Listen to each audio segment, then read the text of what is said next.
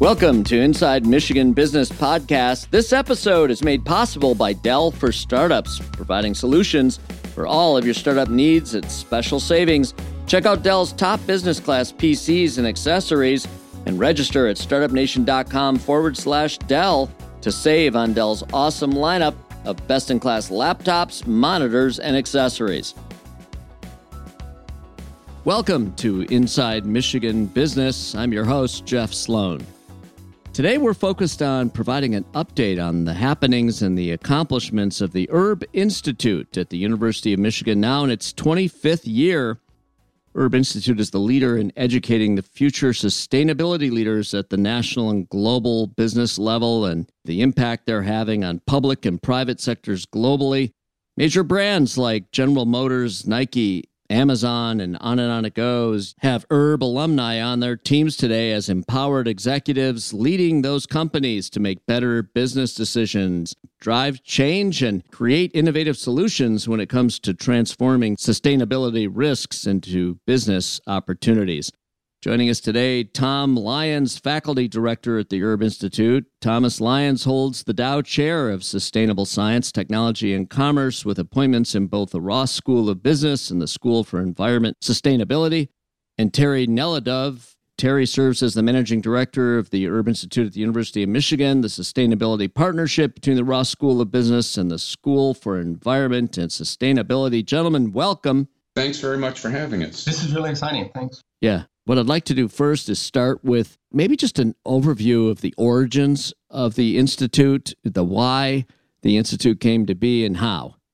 Well, that's a long story, Jeff. It goes way back to development efforts at the Ross School of Business and what was then the School of Natural Resources back in the early 1990s. And Gary Brewer came to Michigan as the Dean of SNR. He came from Yale.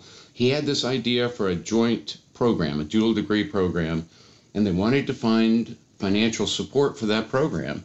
And Fred Erb was a potential donor that the school had been talking to for a number of years, and he turned out to be someone that was very receptive to that notion of a broader type of education that would bring sustainability and business together. Yeah, Fred Erb had a successful business, I believe Erb Lumber, right? Yeah. And then was able, through his success, to make this contribution to the university and have it now bear his name on the Erb Institute.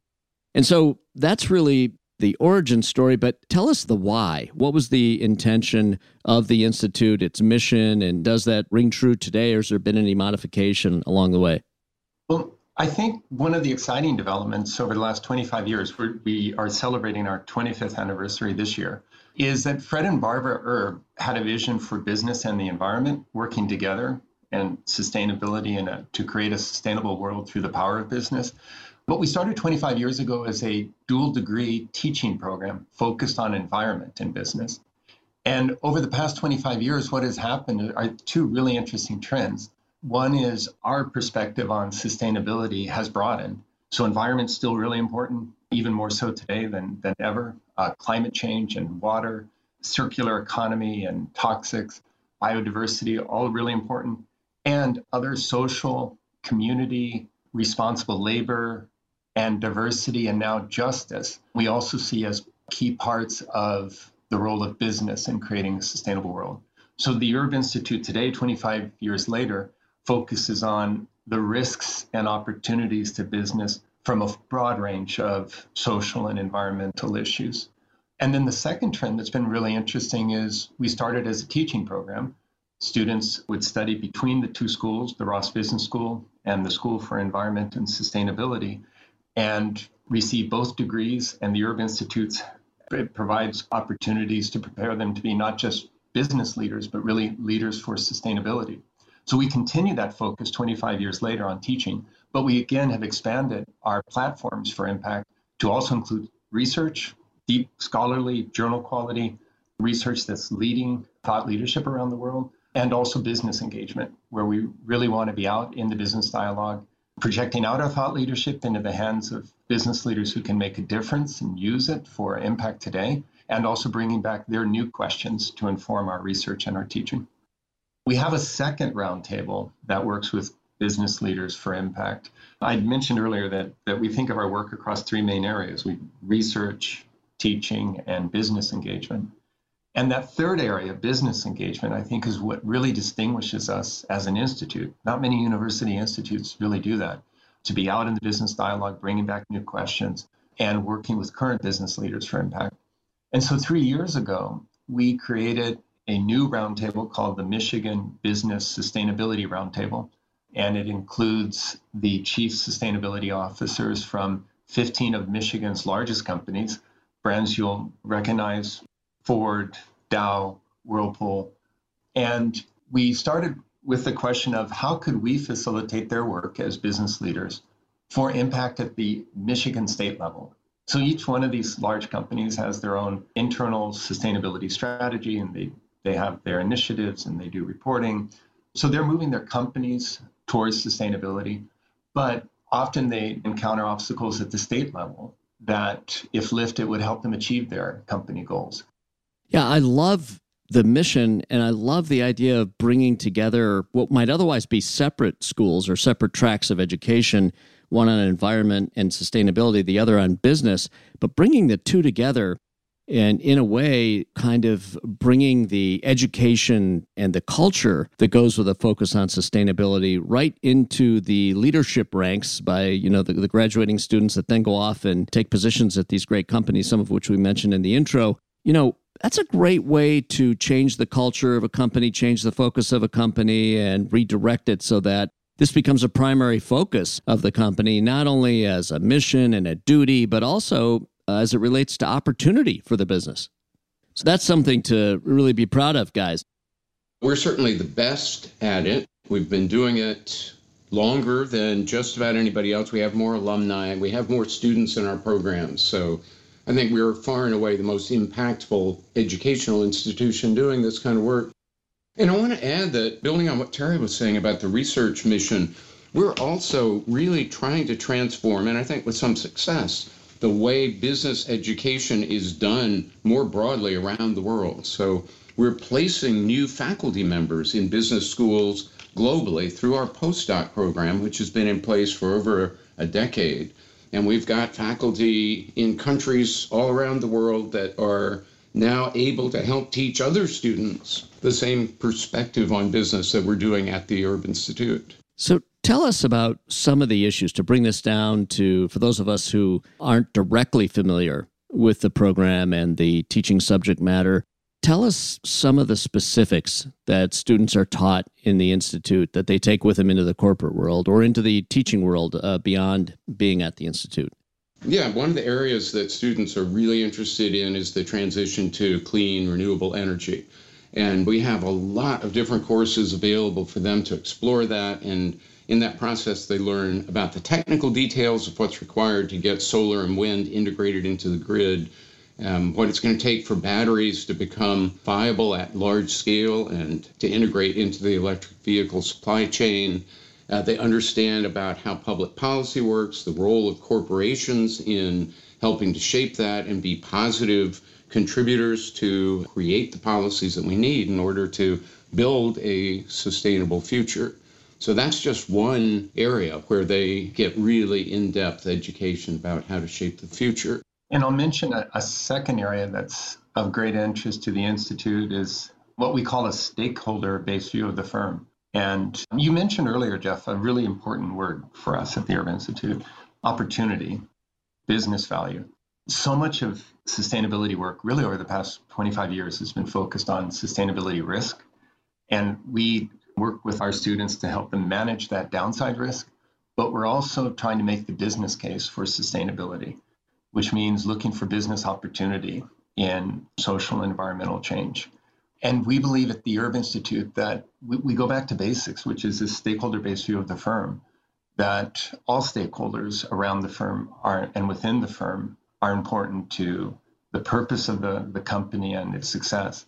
And so this is a broader move from shareholder primacy of the 1970s and Milton Friedman's perspective that the shareholder was the most important stakeholder, to what we see emerging in the coming years as a stakeholder capitalism, where shareholders continue to be important and employees, community, activists, policymakers are also all important stakeholders in the firm's success and in their expectations of the firm. So we work with our students to help them manage, to understand first who their stakeholders are, what are their expectations, and then to manage the relationship with them so that they're better meeting stakeholder expectations and also being more profitable in the short term and more competitive in the long term through recognizing those stakeholder expectations. I think that's really interesting and bold. Let me ask you, taking it a step further, does it change perhaps ultimately down the road the way we define success for a corporation? It absolutely does. And I'm sure Tom has his thoughts on this too. This is something we've been talking a lot about at the Erb Institute, really the purpose of business in society. And we believe that business has a role to play, not just in generating wealth and prosperity, but also a role in creating an inclusive environment for all members of society, promoting quality of life, really human development.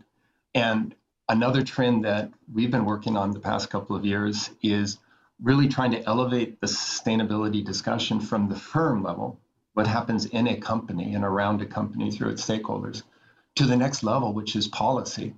And we really believe that a sustainable world, as our mission says, to create a sustainable world through the power of business. We can start at the company level, we can progress up to the industry level for wider impact, but really deep transformational change, what would really be a sustainable world, also has to involve policy at the national and the global level. And so more of our work now is focused on preparing our students and our current business partners to be advocates for sustainable policy. And Tom has done a lot of research on this, wrote a transformational article in 2018 that has become a working group for the Institute that maybe Tom wants to mention as an example of that policy impact. So back in 2017, I gathered a group of close research scholars that are part of the Erb Institute's network. And we were trying to think about the next generation of sustainability efforts by companies. And when can companies help to lead a system-level transformation? And what we concluded was, in the title of the paper, CSR needs CPR. So that CSR isn't enough anymore. We need corporate political responsibility. We need companies to step up, as Terry was saying, advocate for policies that will raise and level the playing field so that all companies have incentives to be more sustainable. And that is really a big shift in the way a lot of companies think about things, because traditionally companies have mostly thought about their engagement with government as trying to say no to tax increases. And this perspective is calling on them to be much bigger thinkers, to think longer term, and to think about how to transform an entire system, as Terry was discussing. So we're really excited to have a group of companies engaged with us in our CPR task force. They're working together with us to design principles for businesses to be politically responsible. And we think this will be helpful for businesses just in their own interests, as well as helping to create a broader systemic change, because companies are really subjected to a lot of pressures now when it comes to their involvement in the political world. And so they need a set of principles to stand on and to give them guidance as they deal with this increasingly polarized and complicated political world that they have to be a part of.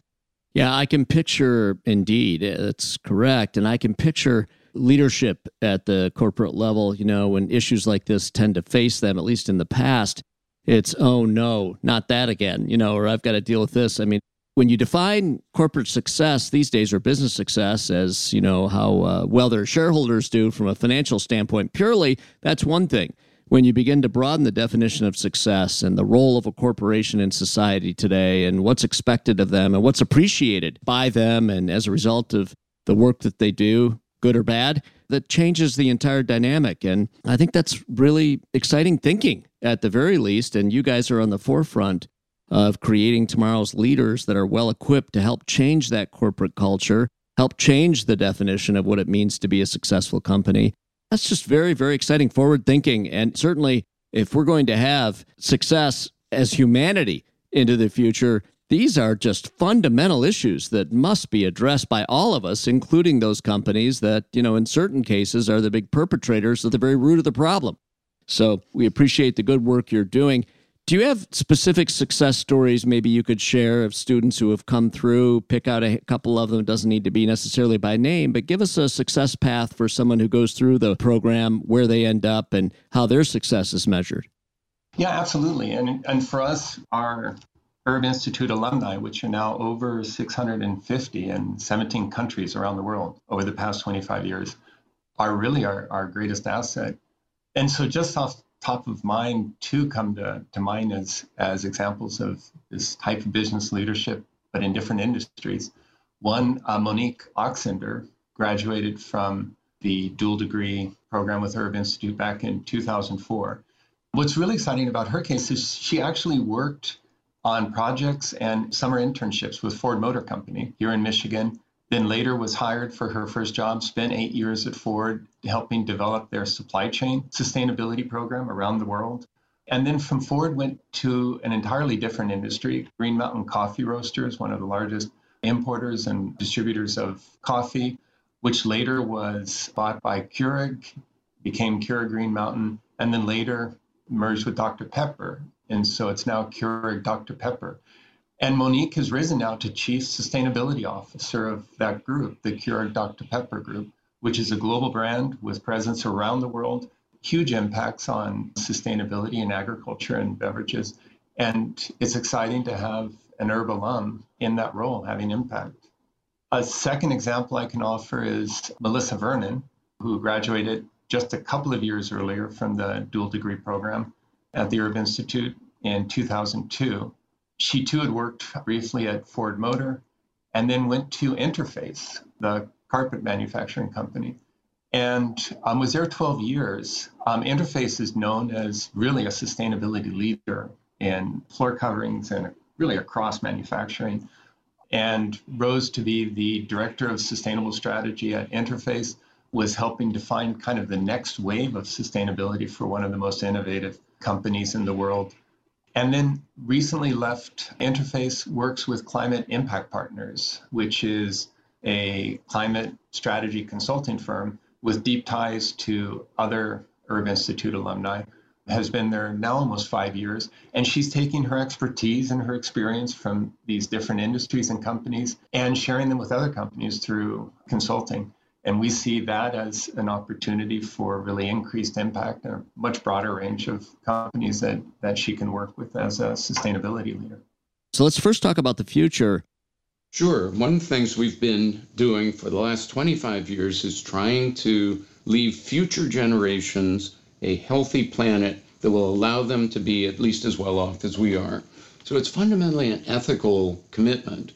And once you recognize that, you start thinking, well, why would I not extend that same ethical commitment to the people that are on the planet with me here today already? And that theme really came up as we were doing our strategic plan for the next 5 years. Our stakeholders around the world kept speaking up about the need to emphasize justice as a key dimension of sustainability. And so we think of that as justice for people that are here with us on the planet today. So in some sense, a spatial dimension of justice, in addition to the temporal dimension where we're thinking about people that may be living generations from now and wanting to leave them a healthy planet that allows them to lead their best lives. So that's a really fundamental shift for us, and it's going to infuse everything we think about and everything we do going forward over the next 25 years. Tom Lyon, Faculty Director of the Erb Institute, and Terry Nelidov, Managing Director of the Erb Institute. We appreciate you guys being on with us today. Thank you for joining us on this episode of Inside Michigan Business. All right, that wraps up this episode of the Inside Michigan Business podcast. Be sure to subscribe to receive programming notifications and special event announcements by going to InsideMichiganBusiness.com. Follow us on your favorite social media platform and wherever podcasts are downloaded. Thank you for listening.